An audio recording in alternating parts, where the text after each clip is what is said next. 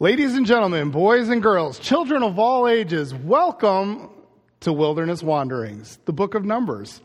Now, I know that's not normally how I start these things. I usually hi, welcome to the book of Numbers. This is our study. And that's what we're doing. But I was just reading through and I was thinking about chapter 3 that we're going to be studying the book of Numbers today. And my mind was drawn back to a wonderful time in my childhood that I truly enjoyed. We, as a family, would often go to the circus. And whether or not you go to the circus or not, well, nobody does anymore because they've been closed down. But we went to the circus every year when it would come to Chicago. And I remember as a child loving that opportunity. We spent time as a family. It was an all-day event. We would go down to the city and we would spend that time as a family enjoying the circus. In fact, it came to the point that I loved the circus so much, I started to read on different things like Clown College. I wondered, maybe God had just gifted me to be a clown. My wife would say yes. You might even say yes. But I loved reading about the Clown College. I'm one of those people who's not really creeped out by clowns. You might be, so I'll change the picture real quick in case you are.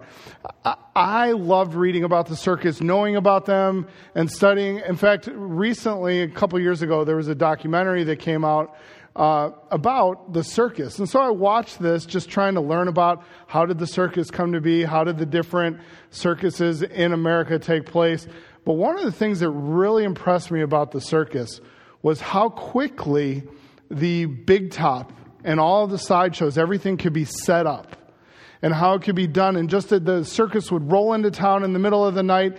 And by the afternoon, they're running a parade and bringing everybody out for that show in order to tear it all down and to go to the next town. And they would just keep doing that.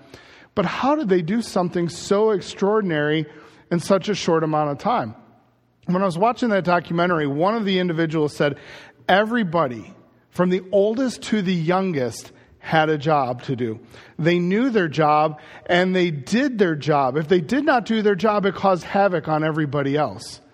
And I was thinking about that in relationship to the book of Numbers, especially those first couple chapters where God is telling the children of Israel, this is what you're going to do, this is your responsibility, and this is how you're going to march, this is what you're going to do in your encampment, and all these things. Now, I'm not comparing well, I am a little bit, the tabernacle and everything to a circus.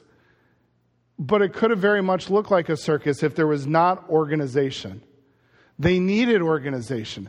They had organization. In fact, the need for organization of the people gave the reason for having multiple censuses.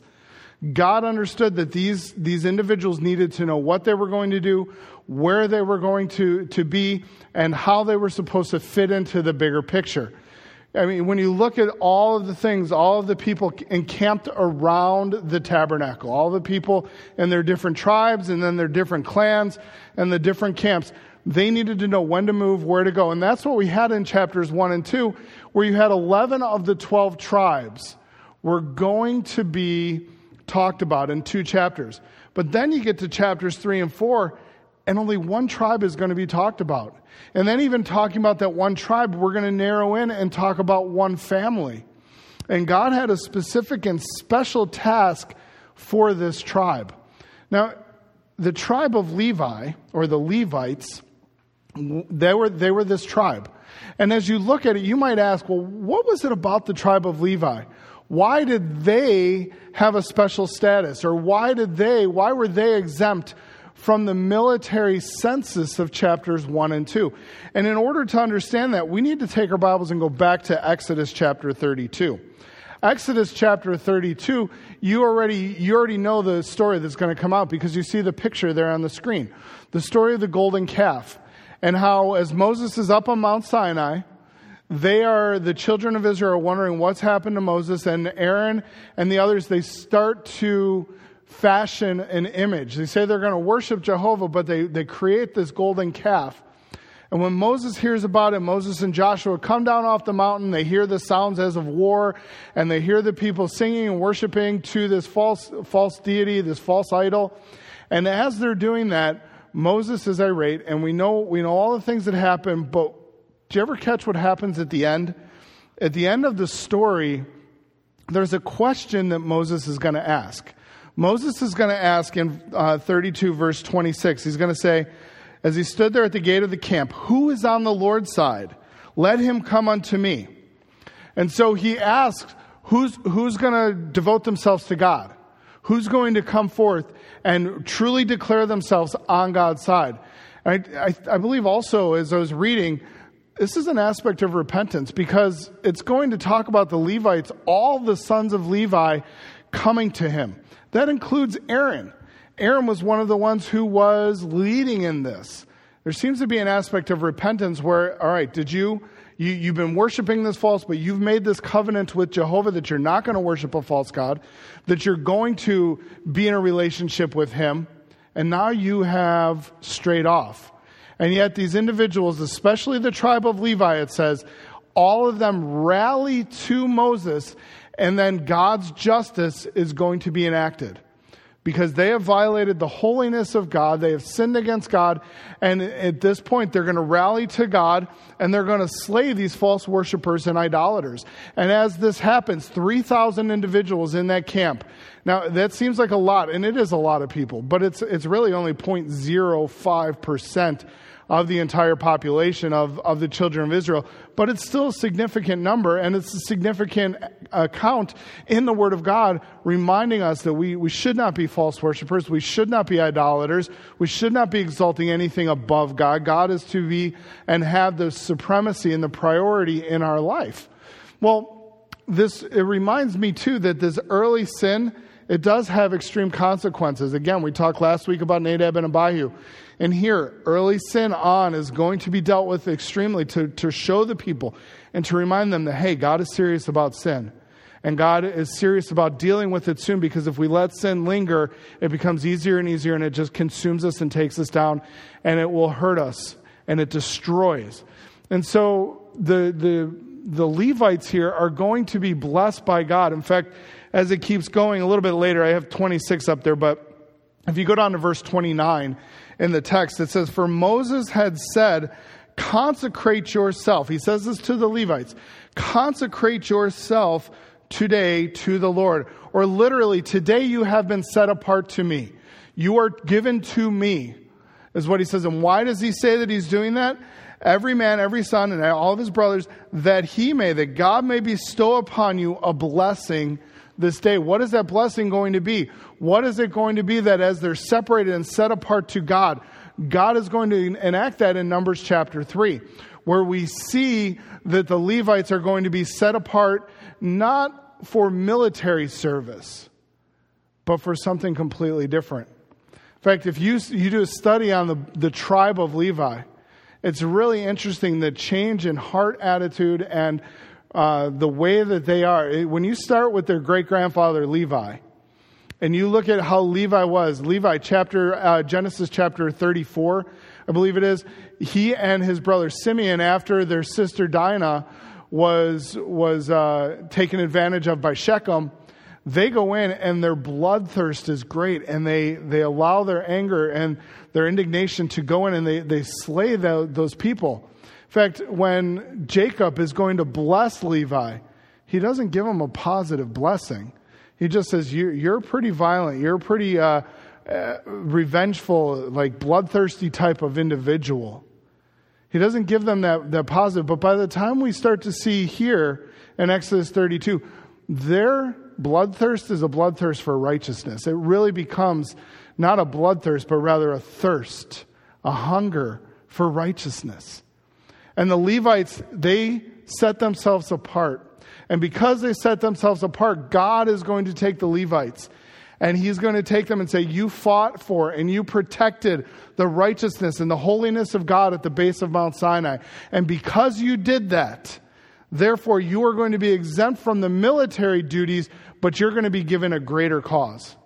The protection of and the ministry around the tabernacle.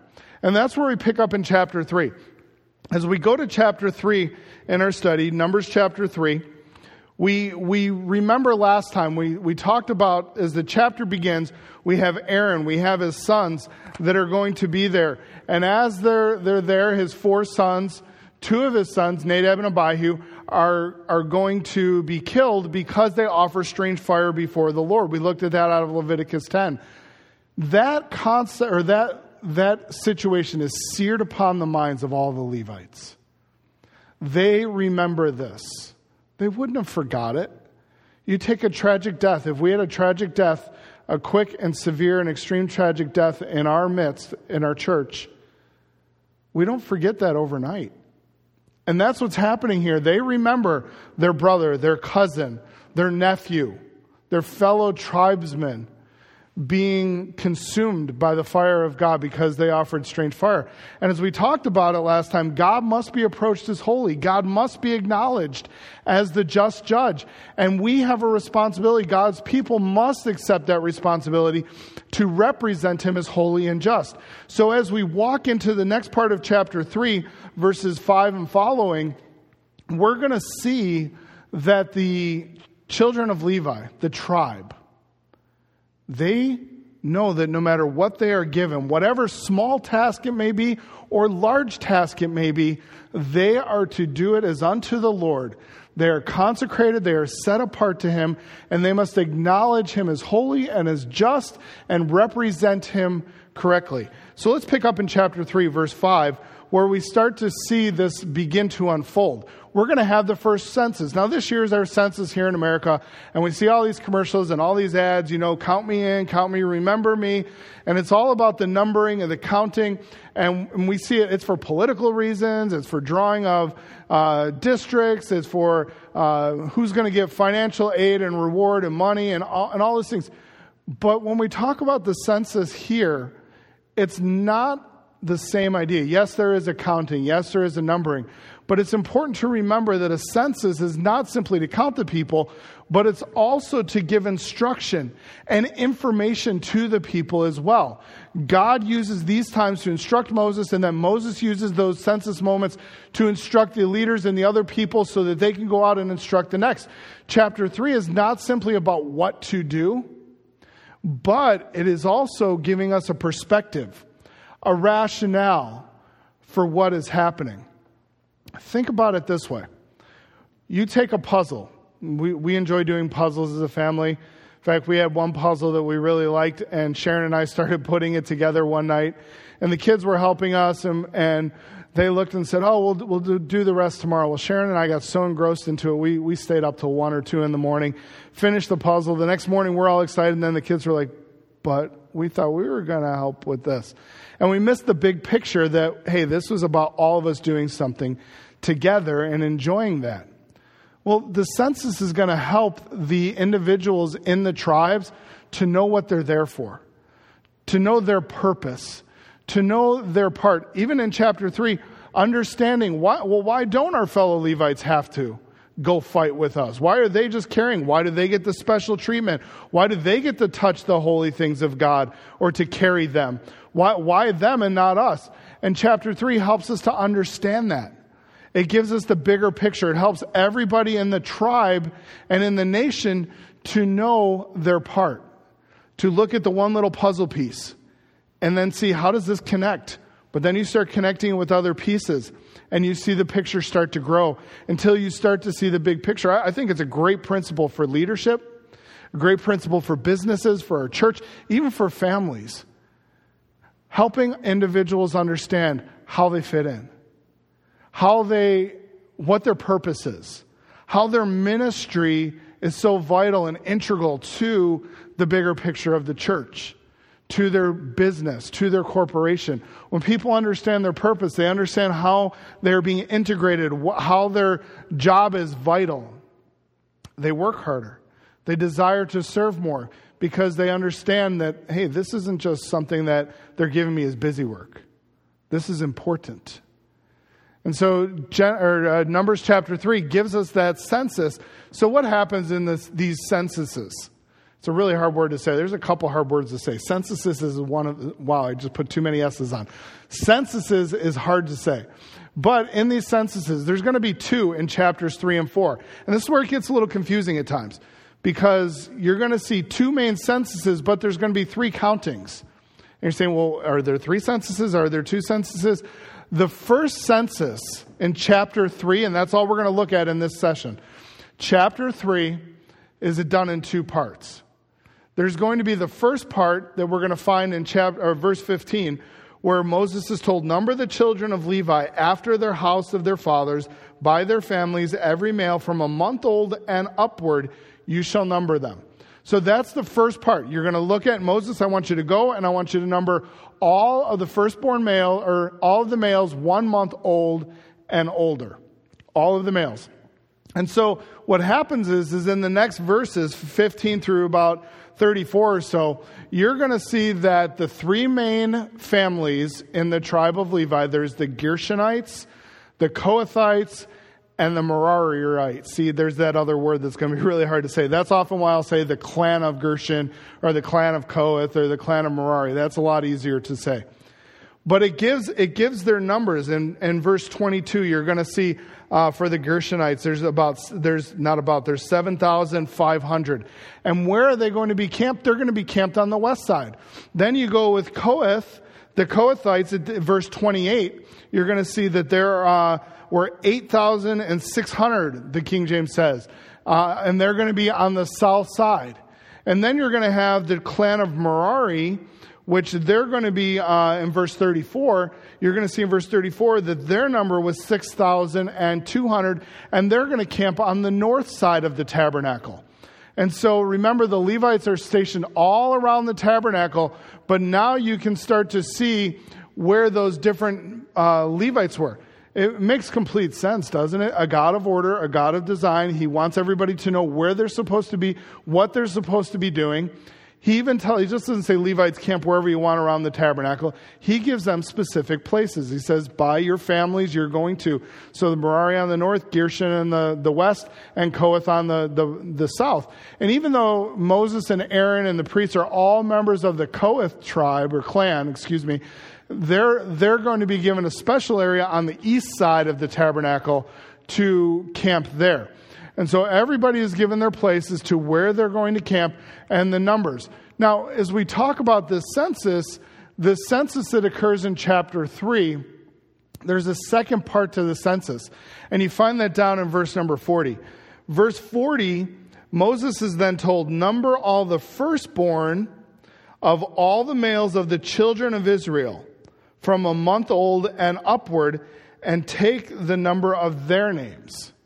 So now Moses has said, Moses has been told, I want you to go through the firstborn of all of the children of Israel, and I want you to number them.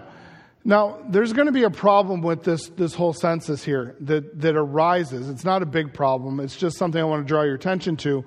And it's in regard to the first numbers that were given. We'll come back to the numbers in verse 40 in a second. If you were going to take the clan of Merari and Kohath and Gershon, and you took their totals that are given in verse 22, verse 28, and verse 34, and you did the math and you added them up, you're going to take the 7,500, the 8,600, the 6,200, you're going to end up with 22,300. But when you go down to verse number 39, right before that verse 40, verse 39, the number that is given in the text is 22,000. So is there an error in the Bible? Because when you add up the numbers, I know my math's not my strong suit, but that's a pretty straightforward addition problem. There's a discrepancy seeming here. Now, when we look at the inspiration of Scripture, when this was written by Moses, it was accurate 100%. The numbers were there. When a copy is made, there are the potentials of a copy of a copy of a copy having a scribal difference. And that's what most commentators, most scholars believe happened here. In fact, in verse 28, where you have the clan of Kohath, it says in the King James. Now, if you have a different version that you're reading from, every other version is going to have 8,300. The King James still has 8,600.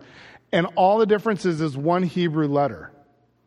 And so most scholars have come to the conclusion, as you look at the Scripture, you look at the evidence, you look at all of that, they hold to the idea that a letter in the copying was added and it changed the number from 8,300 to 8,600. And if you do change it back to 8,300, and that's what I have in my Bible, and I would just encourage you to write it down in yours at verse 28, that it's 8,300 for the tribe of Kohath. It brings the numbers then into harmony, especially with verse 39, where you have the 22,000.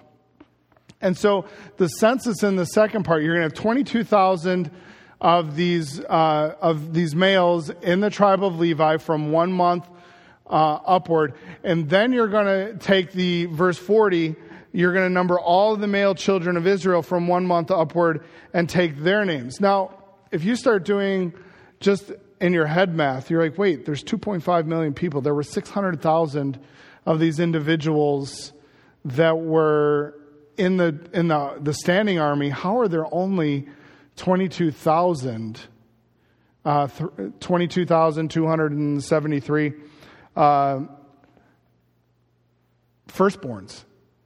Well, again, most commentators, as we look through and we understand and we read, that is the number that they believe are the firstborn since Exodus chapter 13 and 14, when they were told that they had to consecrate the firstborn. And when you take those numbers. But either way, we know that according to Scripture, those are the numbers that are given here.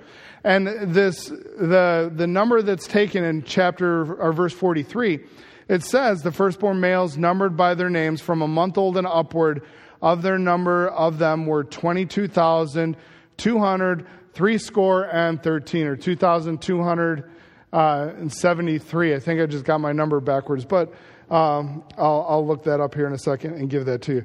As you look at those numbers, though, what is going to happen? 2,273. I got it right.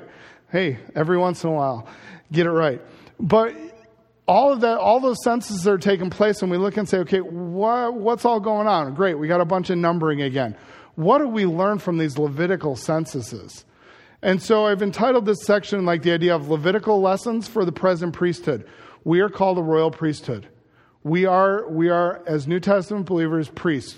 Now, we're not going to have the same dynamics as the Levites and the priests of the Old Testament. But there's some really good lessons for us to learn. And so what can we learn as we look through this text a little bit closer and say, all right, what's here for us? First of all, as we look in verses 5 and 6, we're going to see that the Levites are presented as an offering to the high priest. They're given, verse 5 says, bring the tribe of Levi. This is the Lord speaking to Moses and then Moses to the people. Bring the tribe of Levi near and present them before Aaron the priest, that they may minister unto him. The word present here has the idea of being given as an offering. Given to Aaron, the high priest. It's the term here, it's giving what they don't have to give. It's not saying, all right, we got to give them to... No, this is God giving those who have been set apart to him. He is giving them and saying, Moses, give this tribe to Aaron as an offering, something for a specific purpose. They are going to be his. In fact, the term is something that is often used with the idea of presenting an inferior to a superior. Now, we don't like those terms. We don't like to think of, I might be inferior to somebody or they might be superior.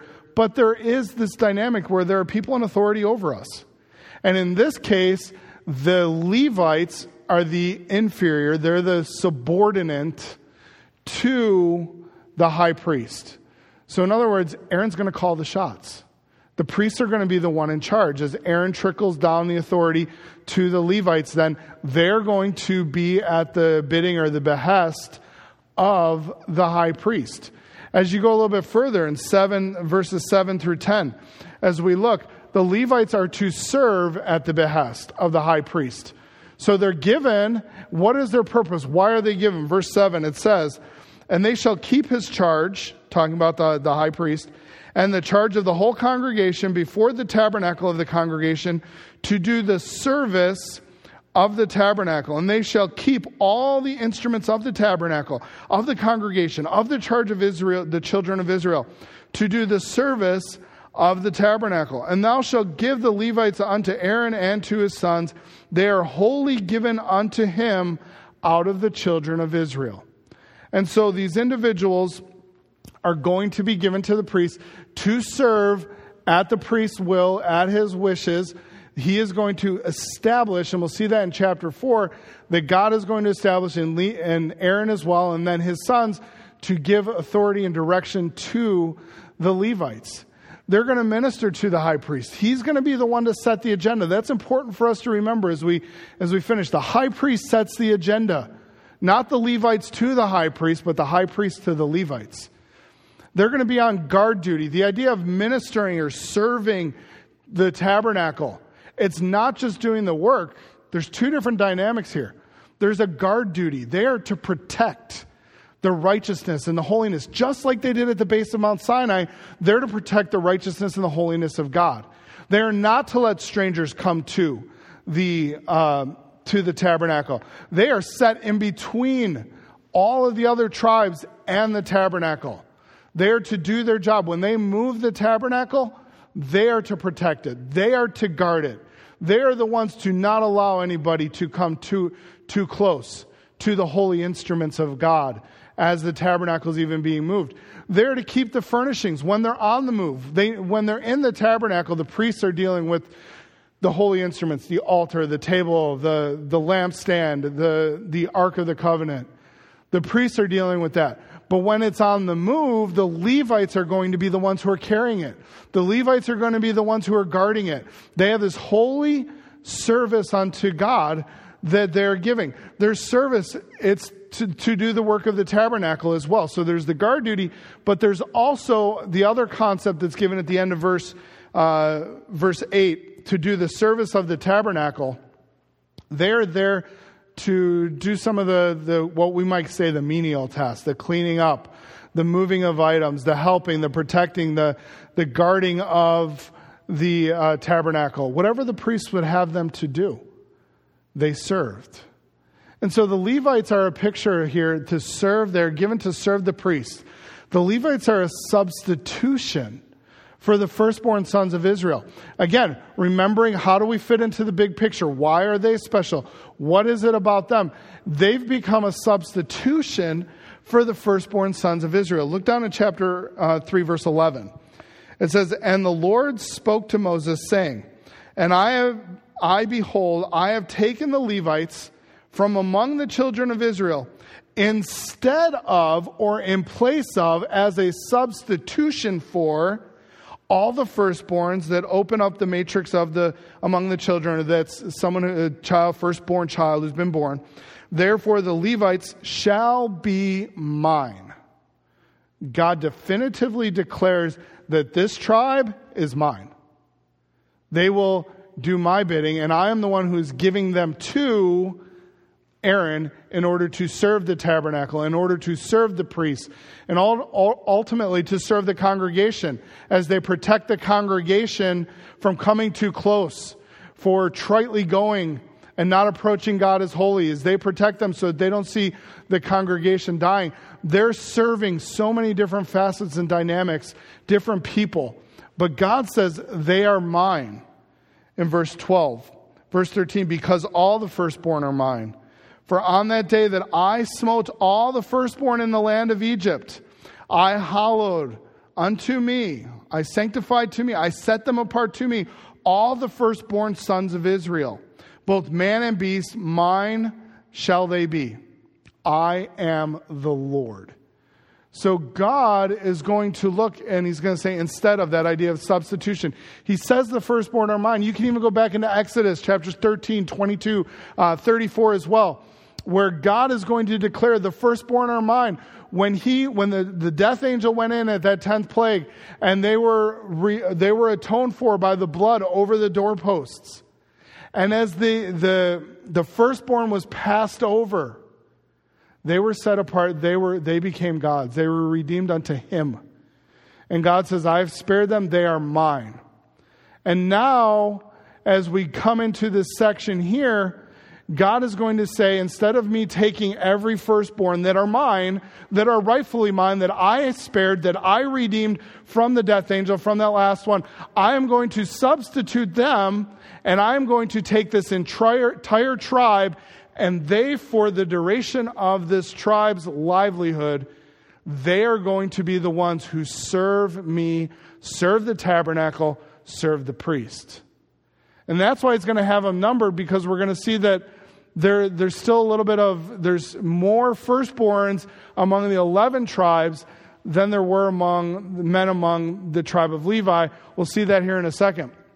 He says, I've set them apart to me. I am the Lord. Really beautiful pictures here we're going to talk about in a second. But think about this concept. God says, the ones that I have redeemed, the ones that the blood on the post, the blood of the pure and innocent lamb, the ones that have been atoned for, their sins were paid for. They were covered. They have been redeemed. They have been sanctified. They have been set apart to me. What a beautiful picture of what happens at salvation. When somebody accepts Christ and the blood of Jesus Christ covers their sin, they have been redeemed. They have been bought back from their slavery of sin. They have been owned by God. They are set apart. We are now set apart, sanctified as holy ones, as saints unto God. Beautiful pictures that take place. When you're reading through Numbers, look to see Jesus Christ. And salvation, it is there throughout the text. And as we go through, the Levites are going to be counted. And they're going to be given specific duties here according to the passage. And this is the biggest length, about 20 verses or so, where you could get bogged down in the repetition of what is happening. And this is where we find out the numbers, where they're going to be stationed, which we already talked about. But Moses and God are going to give them their charge, their responsibilities, their general responsibilities. Aaron's going to give them their specifics. Eleazar and Ithamar, the other priests, are going to give them their specifics in chapter 4 and beyond. But look at what it says for the Gershonites, the clan of Gershon in verse 25. What are they going to be? Their charge is going to be, when they are pitched behind the tabernacle on the west side, their charge, verse 25, in the tabernacle of the congregation shall be the tent, the covering, the hanging of the doors in the tabernacle. I put it this way, that their charges are going to be the curtains, the coverings, the cords, all of those linens that are around. You have in verse 31, you're going to have the charge to the Kohathites. Their responsibility is going to be for the holy instruments of God, the ark, the lampstand, the table of showbread, the altar, all of those things. They're going to be responsible on the move to carry them. When it's time to go, they're going to be the ones carrying them and looking over them. You're going to have the clan of Merari in verse 36. They're going to be responsible for the boards and the beams and the bars and the bolts. They're there to go pick them up and to make sure. Now think about this for a second. I don't know if you're like me, but if God said to me, for the next 20 years of your life, my holy service that I want you to do is every time we move the tabernacle, you're going to pick up all the bolts, all the little pins. That's all you're going to do, and you're going to carry them to the next place. And then you're going to help put them back in. And that's what you're going to do. I thought about that, and I was like, wait, my heart attitude would not have been very happy. I would like, that's so trivial. It's so small, God. And yet there is no small service for the sovereign. As we look at God and He calls us to do, you might say, oh, there's too many little things. I don't know. What does God want you to be doing? How does God want you to serve? But they all knew their duties. God, a God of order, of perspective. He gave them to them. They knew what they were supposed to be doing. The Levites as well, as we go through the chapter, you look at verses 40 to 51. This is where that second part of the census picked up, and I left it off for a purpose. So as we look here, what was that second part of the census? What was it all about? They were to number the firstborn of all the male children of Israel, verse 40. From the other 11 tribes, not the tribe of Levi, but it's part of this census with Levi. From 1 month old upward and take their numbers. And so they did that, and as they take the number, verse 43, you have 2,273. So what happens here is the firstborn in the nation is 2,273. again, most hold that this is the number from the firstborn command to consecrate the firstborn in Exodus chapter 13, verse 12. There were 22,000 Levites over the age of 1 month. So there's still a difference of 273 firstborn that belonged to God from the other tribes. They had to be ransomed. They had to be paid for, redeemed. And so what happens is Moses, under direction of God, tells the other nations, you must pay the 5 shekel tax or redemption price for these firstborn. And that amount of money was going to be given to the priests to care for the priests and allow them to use it in the ministry of the Lord. So that debt is going to be paid, and the payment of redemption is always a life for a life. And in this case here, they didn't have that. And so God says, okay, for the firstborn here, there was a life for a life. The Levite, 1 Levite for 1 firstborn. But there's more firstborn, so you're going to pay that difference in the 5 shekel tax. The word that's used, the words that are used are words of redemption and ransom. It is that idea of paying money in order to free things or people that had come into possession of someone else. The firstborn were owed, they belonged to God. And they had to be redeemed. So the Levites took the place of those. The other individuals, the money was given, and then that was given to the priests in order to make sure everything is equitable and equal, and that every firstborn was ransomed. So all of that happens in this chapter to make sure we're all set to go forward. Now, the Levites, when I look at the Levites, I really think about the idea of they are a beautiful shadow of things to come, of theology in the future. You look at the Levites, and they give you this picture that as you start listening and you start thinking about your full biblical theology, there are terms and thoughts that really pop up. I don't know if you remember. Do you remember, maybe you have them still, these types of silhouette pictures where an individual will get that side profile. As a kid, I called them the Alfred Hitchcock pictures, but that's what I called them. They were that idea that they would take the silhouette of an individual and they would etch it on to a portrait. Now, if you look at that individual, I don't even know who those two are. I have no clue. They're just probably a generic picture. But they're there for a reason. They give you a little bit of a glimpse of what these two looked like. But as you know more about an individual and you see their silhouette, you know who they are. For example, if I pop that up, most of you are going to look and go, oh, I know who that is. That's George Washington. Whether it's because you always look at a quarter or because we just know. We have a better knowledge of the man, of the individual. And so when we see the shadow of him, or whether it's of this individual, of Abraham Lincoln, we have those pictures in our mind. And the more we know about them, the clearer the shadow becomes. We see a little bit more of who that individual is. The Levites are the same way. They're a shadow of things to come. They're a beautiful picture pointing forward. And what silhouettes of theology do the Levites portray? How does it impact us? We can look at all those censuses and, okay, there's redemption and there's this happens and this is what they're supposed to do. But what truths are there for us? How do we look at it and just not gloss over chapter 3 and say, okay, that's what they were supposed to do? All Scripture is profitable for us, for me, for you. So how does this text impact us? Think about these silhouettes of theology from the thoughts of the Levites. Service as a reasonable response to redemption of his people. Service is a reasonable response to the redemption of his people. Think about what has happened.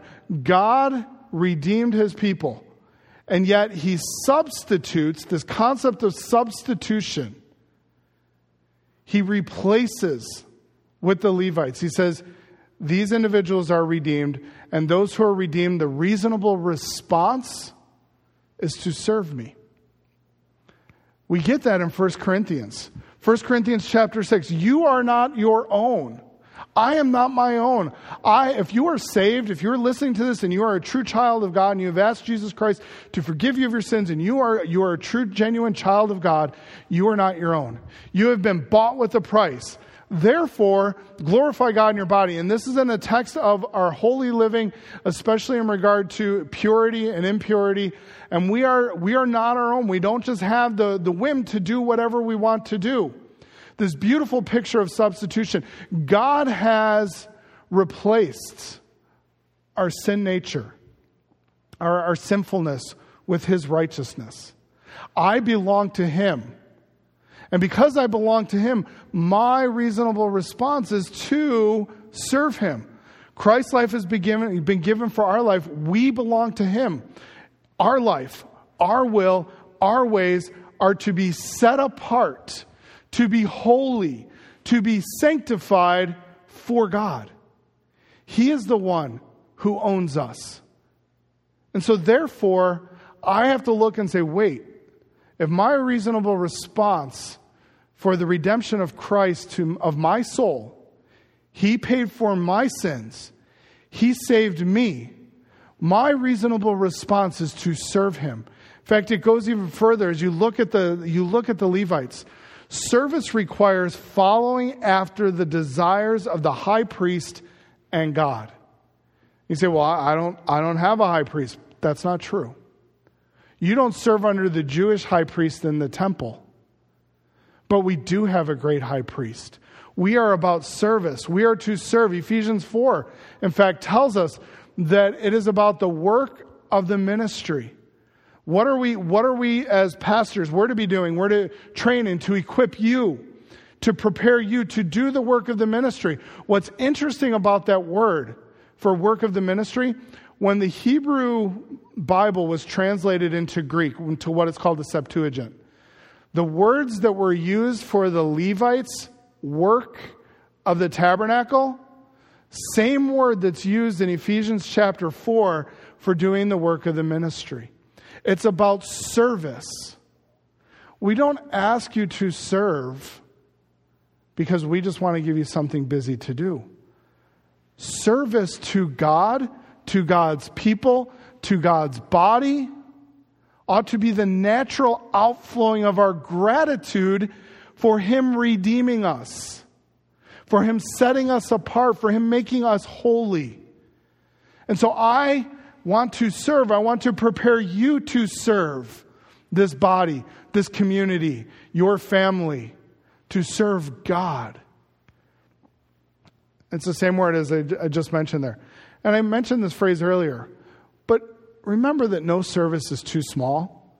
You might say, well, all you can do is just give a phone call to people. I can't tell you the numbers of times I've heard from people recently. Just spoke with somebody yesterday, just talking with them, one of our seniors. They said it has been such an encouragement to receive phone calls from the staff, to receive phone calls from other church members, just to ask how I was doing. You say, that's all I can do. That's not all you can. That's what you get to do. You might be somebody who comes in and you do yard work around the church building. And nobody ever knows. They just notice that the yard looks really good.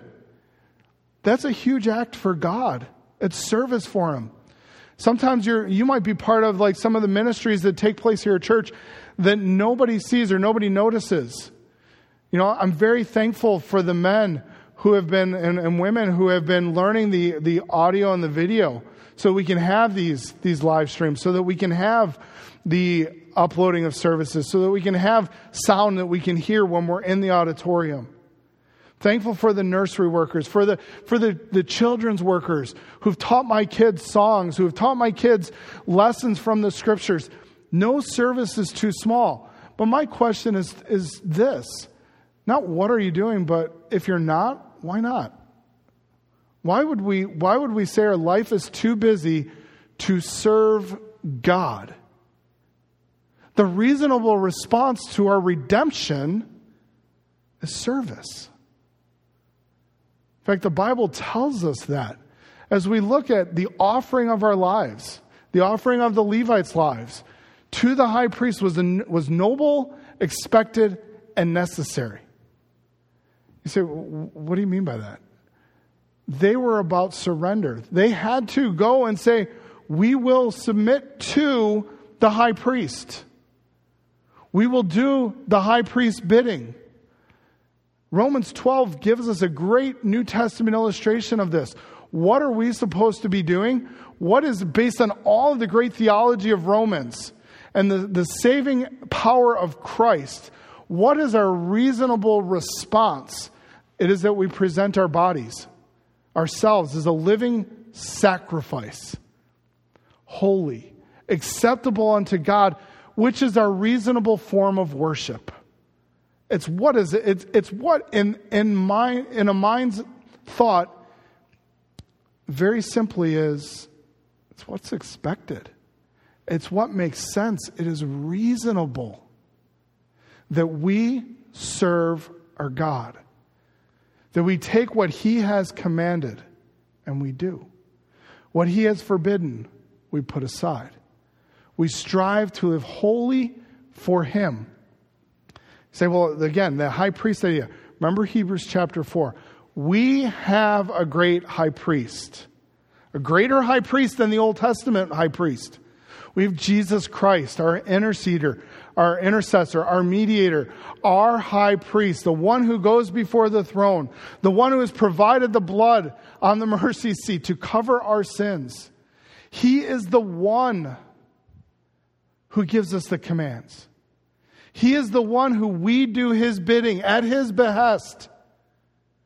He sets the agendas, not me, not you. We follow after our high priest. Wonderful pictures from the Levites. What they were to be about service. They were a substitute. They took the place of.